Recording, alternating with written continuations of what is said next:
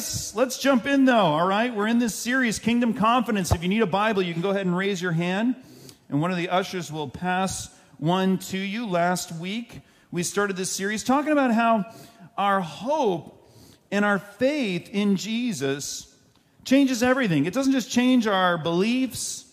It doesn't just change, the ideas that we have. It changes our attitude. It changes our disposition. It changes ultimately the way that we also behave, this faith, this hope that we have in Jesus. And so again, even realizing some of the trends in our society, and you might be awakened to some things that kind of shock you tomorrow night. That doesn't mean we trade away our hope. That doesn't mean we trade away our faith and our confidence. And in fact, the next couple of weeks are going to be addressing some of those areas as we go through this series. But last week, our study was all about the sufficiency of God's grace for us as individuals. And my wife, she had a great comment. She said, man, it's like you were preaching the gospel to Christians. And I said, I couldn't have said it better myself. That's exactly what I was trying to do, because when we get the forgiveness is for us and the cleansing that's taken place and the relationship that we now enjoy with God, and we understand our inheritance in the future that will not perish, spoil, or fade, and when we feel and sense and understand the power of God in the present that shields us by the Holy Spirit, man, we can face anything. We can face anything that's going to come at us, the next thing that's going to come after that, with that calm, cool, clear-headed, spirit-filled obedience to Jesus that is called upon each of us. So we started on the personal level. This week I'm going to go on a bit of a grander scale, but that doesn't mean that by the time we finish today that there won't be a very clear and personal application for every single one of us. This morning is all about our kingdom confidence derived from the power of unity that we have in the church. Kingdom confidence derived from the power of unity that God has given us, the church. Now, I'm going to get to that topic in a moment, but I want to start by going in a different direction, kind of working my way this way. Last week, I hadn't preached in 6 weeks. I felt like I put in 30 ingredients into a stew that only needed 20. And this week, I've decided to put 35 in a stew that only needed 20. So I'm still warming up, guys. I'm still warming up. But let's start over here. I want to start by reminding us of one of the most difficult teachings of Jesus, which likely means it's also one of the least practiced teachings of Jesus. Very simple. Very difficult, and maybe least practiced. Matthew chapter 5, verse 44, Jesus says, love your enemies and pray for those who persecute you. It's recorded another way in Luke chapter 6, verse 27. Jesus taught, love your enemies, do good to those who hate you. It's quite the challenge, right? Love your enemies and pray for those who persecute you. Love your enemies and do good to those who hate you. Very clear, but man, that is not straightforward. If you could imagine a world where enemies treated each other this way, they prayed for each other, they did good to one another. I mean, we'd be borderline getting a little close to like heavenly territory, right? Wouldn't the world just be a completely different place? But unfortunately, a lot of people take this teaching of Jesus and they leave it as some heavenly ideal. But to prove that he meant for it to be applied, Jesus himself prayed for his enemies as they were crucifying him upon the cross. So with one teaching, Jesus effectively eliminates the presence of enemies in our lives. Poof! It's just like that, they're gone. I mean, people will present themselves in our lives as our enemies. They will posture themselves in our lives as our enemies. But we're to respond how? Not as if they are our enemies. We're to bless, and we're to do good, and we're to pray for everyone. And effectively, we have no enemy except now just one enemy. And he's not human. He's Satan. So when you look at society, I mean, this is how it shifts for us as Christians. This is one of the exceptional things about being a Christian. You can look at all the different groups in society, right? You've got the liberals and the progressives, and you've got the fundamentalists, and you've got the far right, and you could look at anyone. You got the upside down, you got the backwards, sideways. I don't know what you got. You got all these different groups, right? And everybody wants to make them out to be the enemy. They're not the enemy. None of them are the enemy anymore, at least as far as our behavior, as far as the way that we relate to these individuals and groups. You've got your coworkers, and you've got your family members, and you've got your roommates, and you've got these politicians, and you've got these people from these other nations, and it's like, wait, poof, in one teaching. No longer are any of these people our enemies, functionally speaking, in the way that we relate to them. Again, we have only one enemy, and that is Satan himself. What a fundamental shift in worldview with just a very simple word. Jesus has changed everything in our relationships. Now think about this. If that's our ethic, the standard that our Lord Jesus Christ gave us with enemies, what is our ethic and standard for how we are to relate to one another as brothers and sisters in the community of God?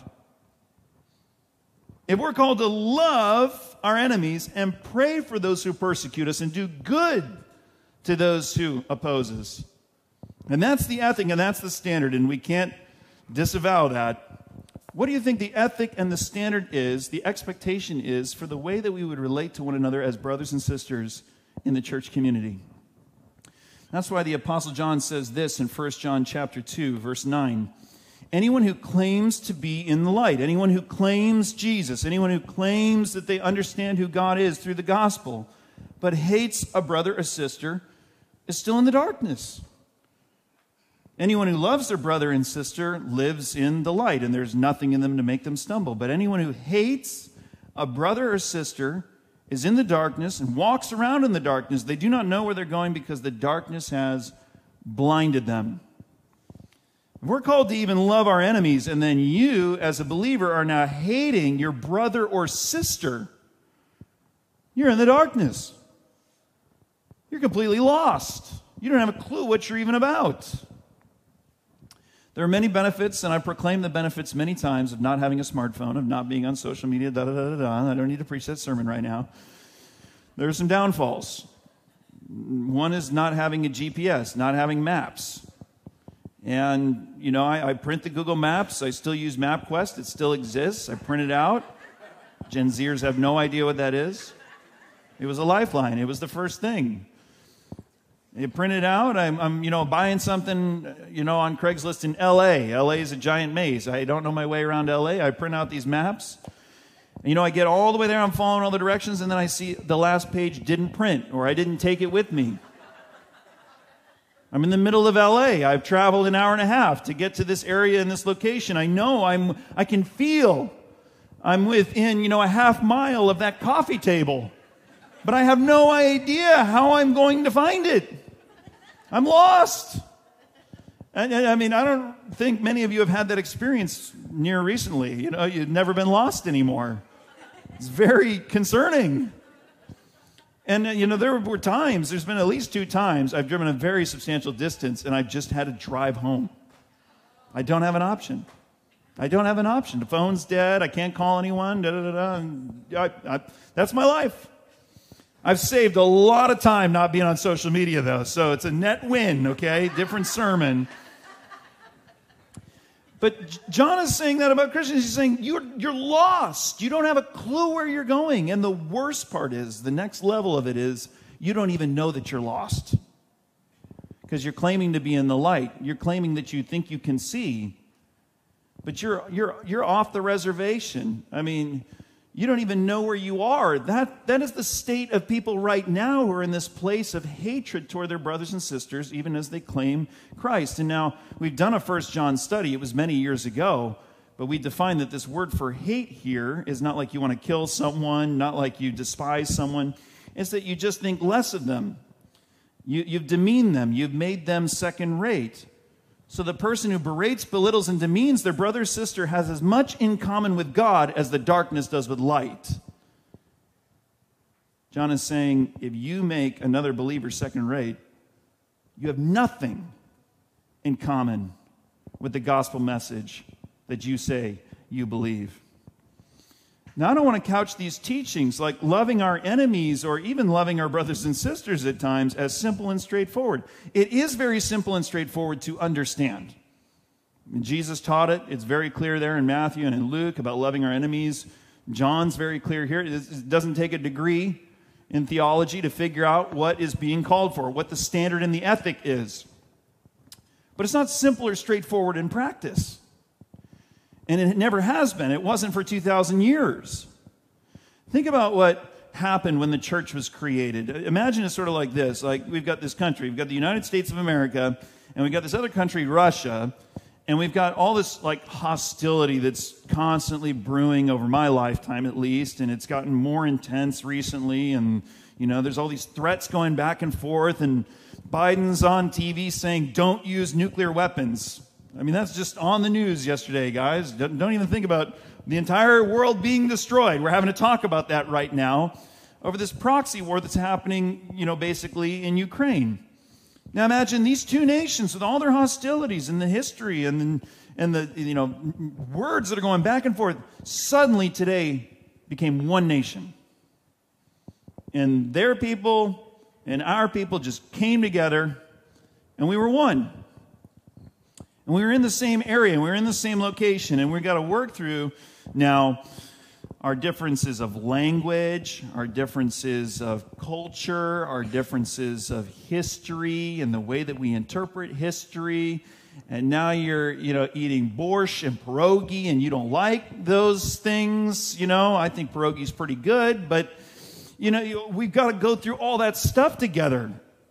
And there's that tension. And I want it my way, you want it your way. Now imagine it's not just the U.S. and Russia that came together overnight. Imagine it's also China. It's also Saudi Arabia. We all become one country tomorrow, and we've got to work through all the differences and barriers between us as we negotiate being one people together. Do you realize that is what Jesus did when he brought Jews and Gentiles together? When he brought Jews, and that is all the nations that are not Jewish, together and made them one family in the church. One family, dysfunctional family at times, but one family in the church. Look at Ephesians chapter 2, starting in verse 11. The verse will be on the screen. This is the work that Jesus did, bringing Jews and Gentiles together, Jews and non-Jews together.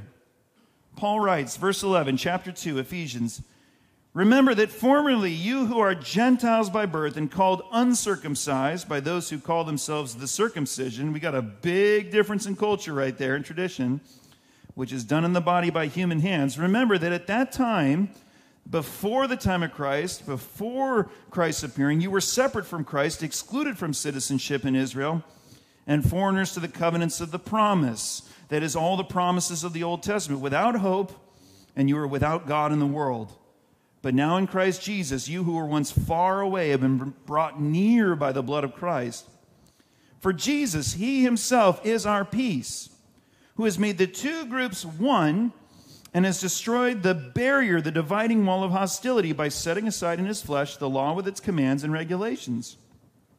His purpose was to create in himself one new humanity out of the two, thus making peace, and in one body to reconcile both of them to God through the cross, by which he put to death their hostility. He came and preached peace to you who were far away and peace to those who were near, for through him we both, that is, Jews and Gentiles, have access to the Father by the one Spirit. Consequently, this is what's happened. You're no longer foreigners and strangers, but you're fellow citizens with God's people and also members of his household, built on the foundation of the apostles and prophets, with Christ Jesus himself as the chief cornerstone.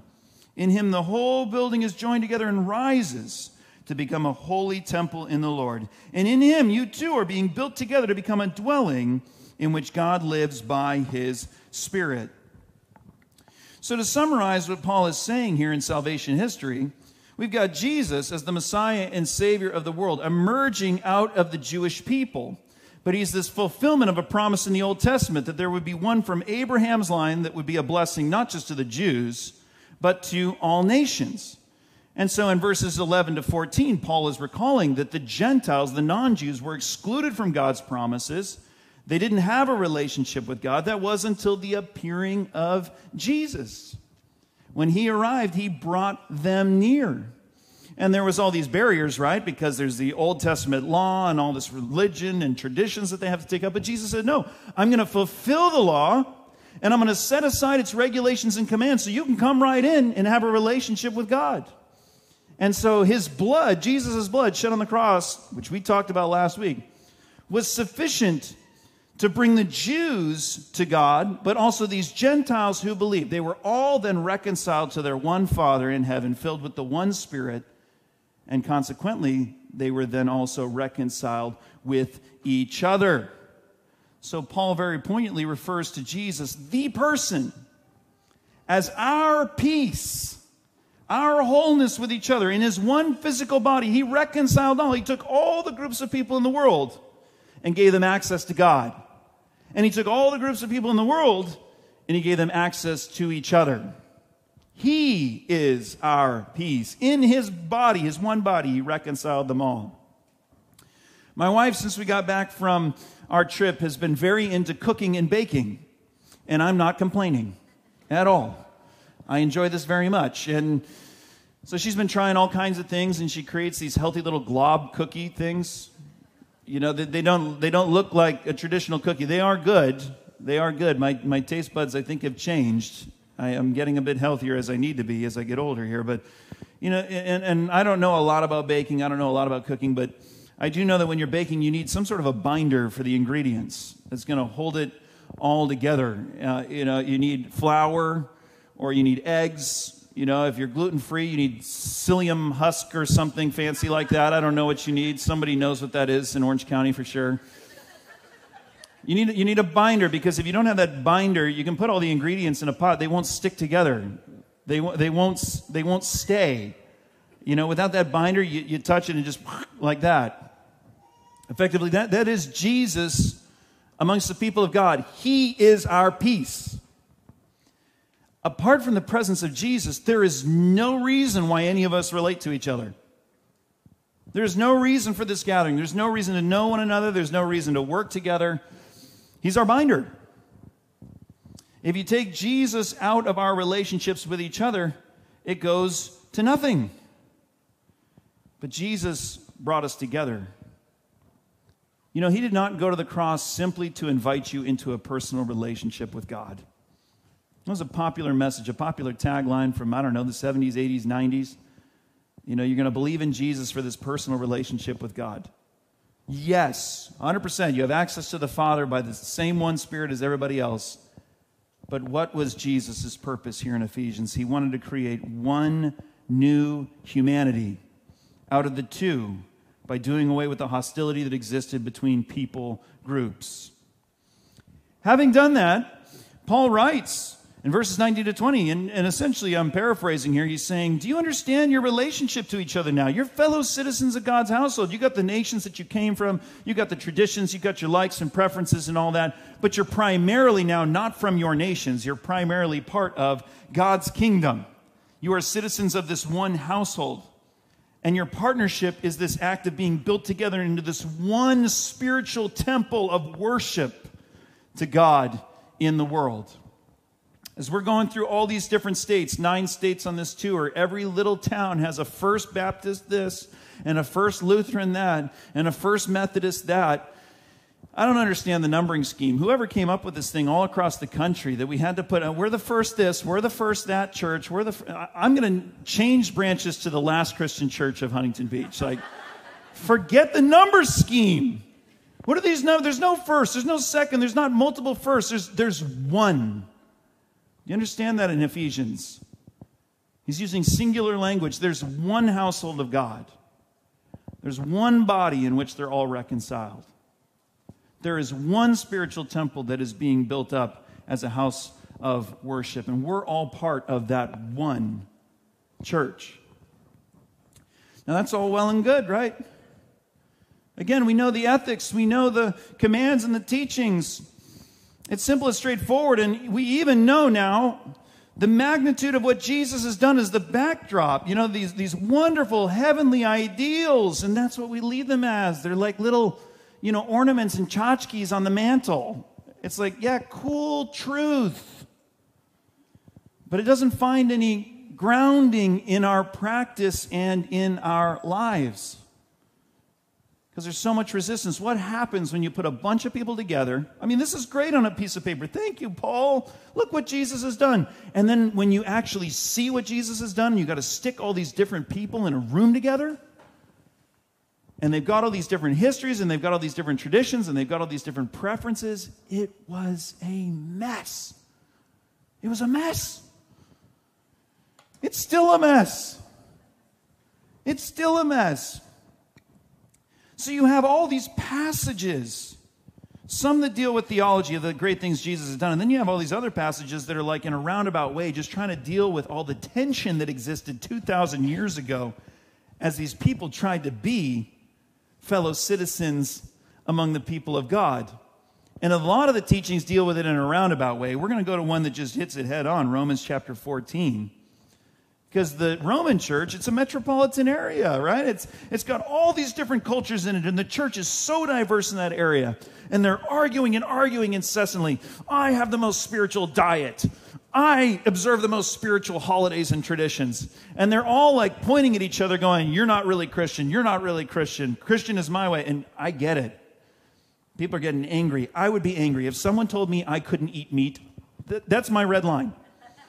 My red meat line. Right? Like, you tell me I can't eat meat anymore, I'm angry instantly, okay? You touched a sore subject for me, right? I'm saying this tongue in cheek, but I mean, these are the dividing lines. Some are vegetarians, and some are eating meat, and some are observing these holidays, and they're trying to work out this pecking order. And Paul says this in verse 10 of Romans chapter 14, why do you judge your brother or sister? Or why do you treat them with contempt? For we will all stand before God's judgment seat. It is written, as surely as I live, says the Lord, every knee will bow before me, every tongue will acknowledge God. So then each of us individually, Paul's saying, will give an account of ourselves to God. Therefore, let us stop passing judgment on one another. Instead, make up your mind. Choose. Everybody today, just choose not to put any stumbling block or obstacle in the way of a brother or sister. I'm convinced, being fully persuaded in the Lord Jesus, that nothing is unclean in itself, but if anyone regards something as unclean, then for that person it is unclean. That's dealing with food or practices. If your brother or sister is distressed because of what you eat, you're no longer acting in love. Love is this ideal that we have. Do not by your eating destroy someone for whom Christ died. Therefore, do not let what you know is good be spoken of as evil, for the kingdom of God is not a matter of eating and drinking, but of righteousness, peace, and joy in the Holy Spirit, because anyone who serves Christ in this way is pleasing to God and receives human approval. The application, let us therefore make every effort to do what leads to peace and to mutual edification. Do not destroy the work of God for the sake of food. And it could be anything. For them, it's food. For them, it's these different sacred days and holidays. You can say, do not destroy the work of God for your preferences over how you sing songs in worship. Do not destroy the work of God for the way that you interpret that single passage of the Scriptures. Do not destroy the work of God, and I get a little PTSD thinking about it, over your feelings about masks and vaccines. I mean, don't you just get like a little bit like, oh, no, not going back there again. But it revealed something about the maturity of the body of Christ, that those things were getting in the way of the work of God. And if that's where our maturity remains, it may not be those same things, but it's going to be something else that comes up again and again and again, that destroys, that works to destroy the work of God. And what is the work of God? I described it earlier. Christ gave his body and reconciled all, whether they are right or they're wrong, or as Paul's saying, they're more right and less right, or they're just different. It doesn't matter. He gave his body and he reconciled all of them to himself. We've all been brought together. He is our peace. So who are you or I to stand in the way, to work against what Jesus worked for? Who are you? Who am I to work against what Jesus worked for?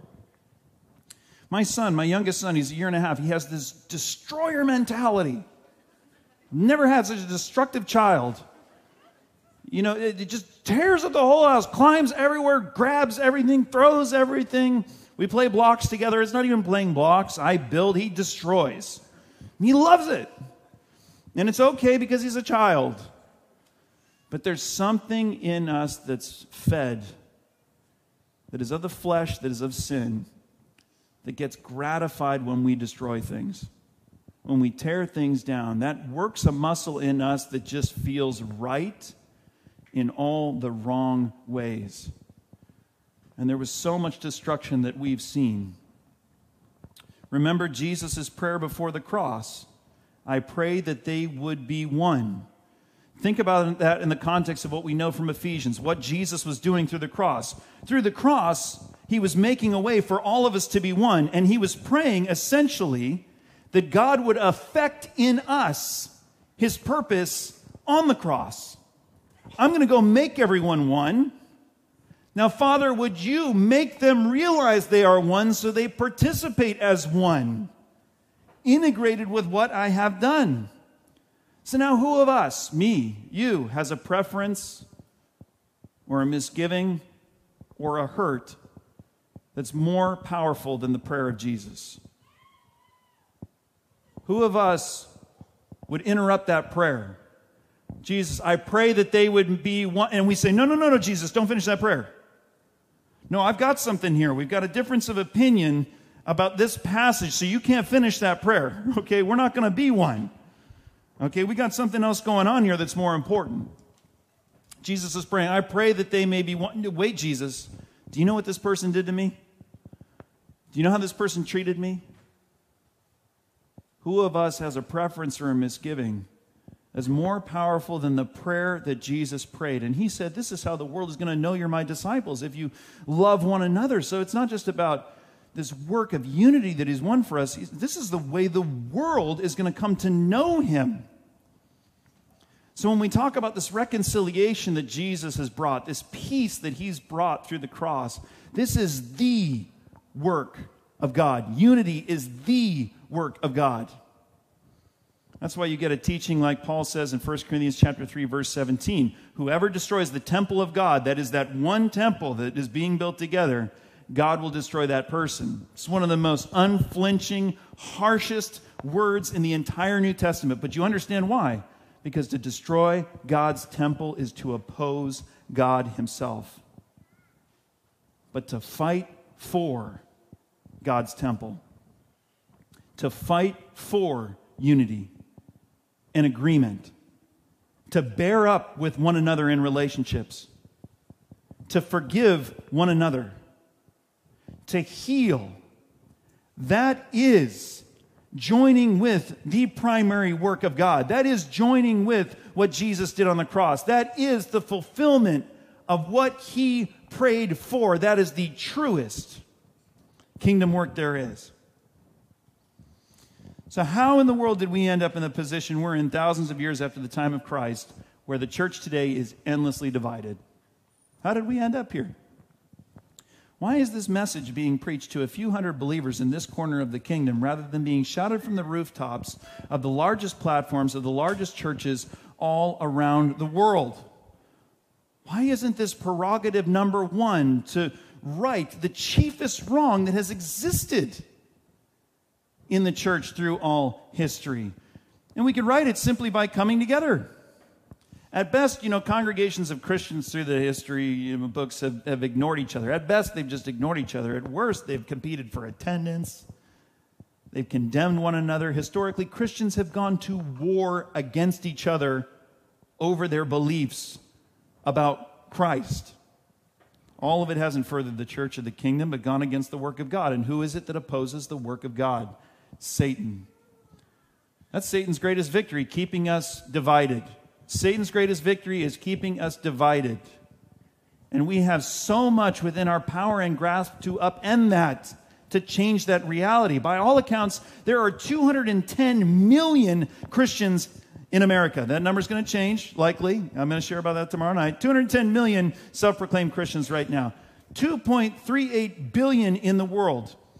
There is no nation that is larger. There is no lobbying group with more power and influence than that group if they're together.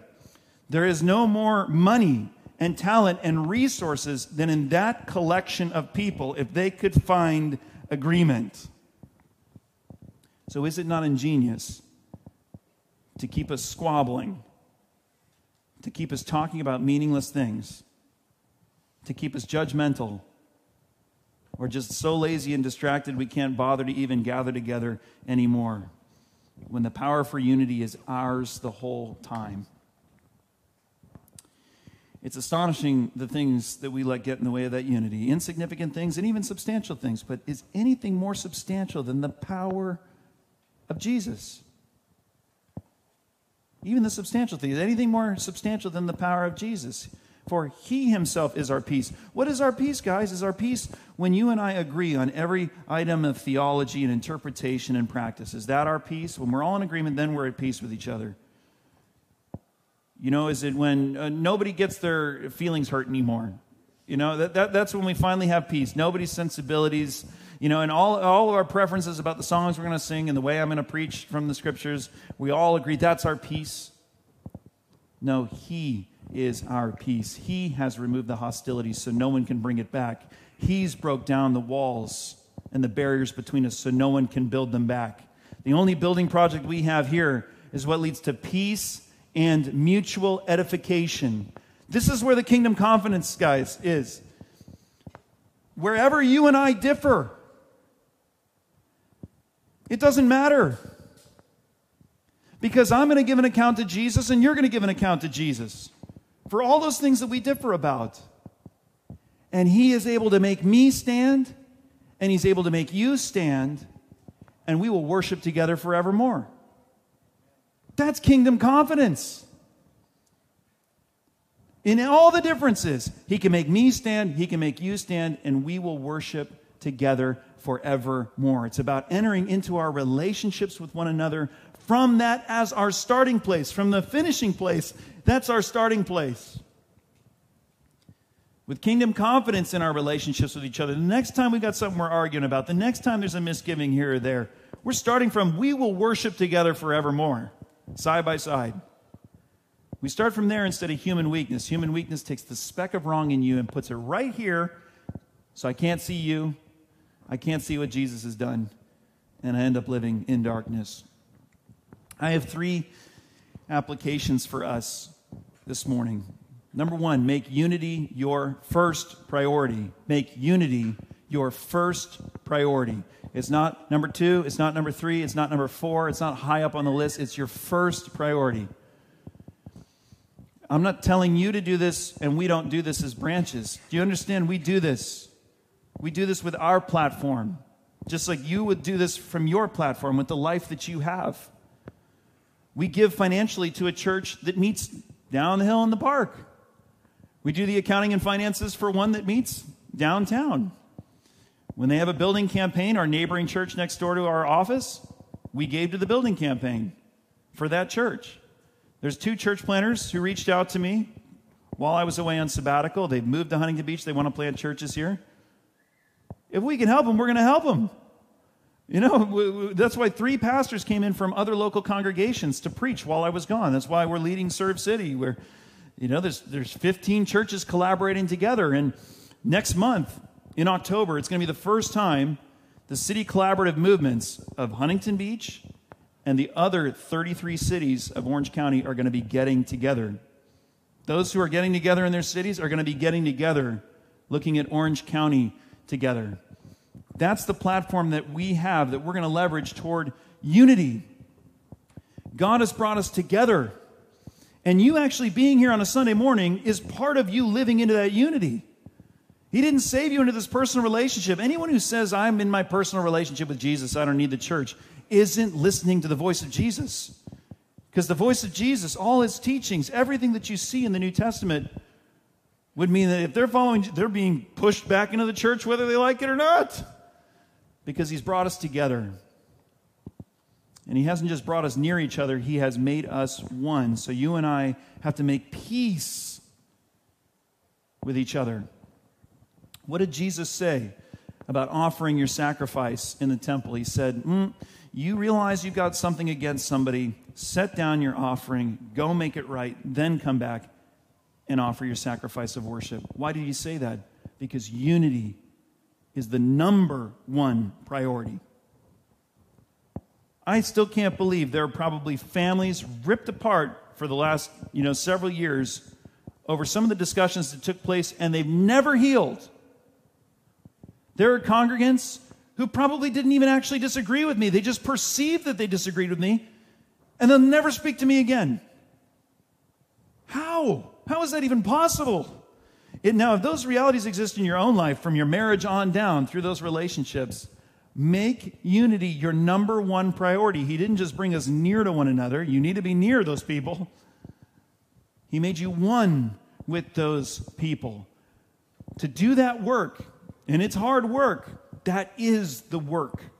That is the work of God. Number two, because it ain't going to be easy, rely on the power of the Spirit and the person of Jesus to make that unity possible. Pray about it. I love these sorts of prayers. I think God loves these sorts of prayers. Jesus, I don't know how I'm going to get over this to make that unity possible. And Jesus goes, I know you don't. I know. I know how you're going to do it because I can see the end from the beginning here. I have the wisdom that you don't have, that you require. I don't know how I can heal from this, Jesus. He goes, yes, I know you don't know how you can heal from this. I know how you can heal from this and how you're going to be brought together as one. We don't have peace because of us. He is our peace.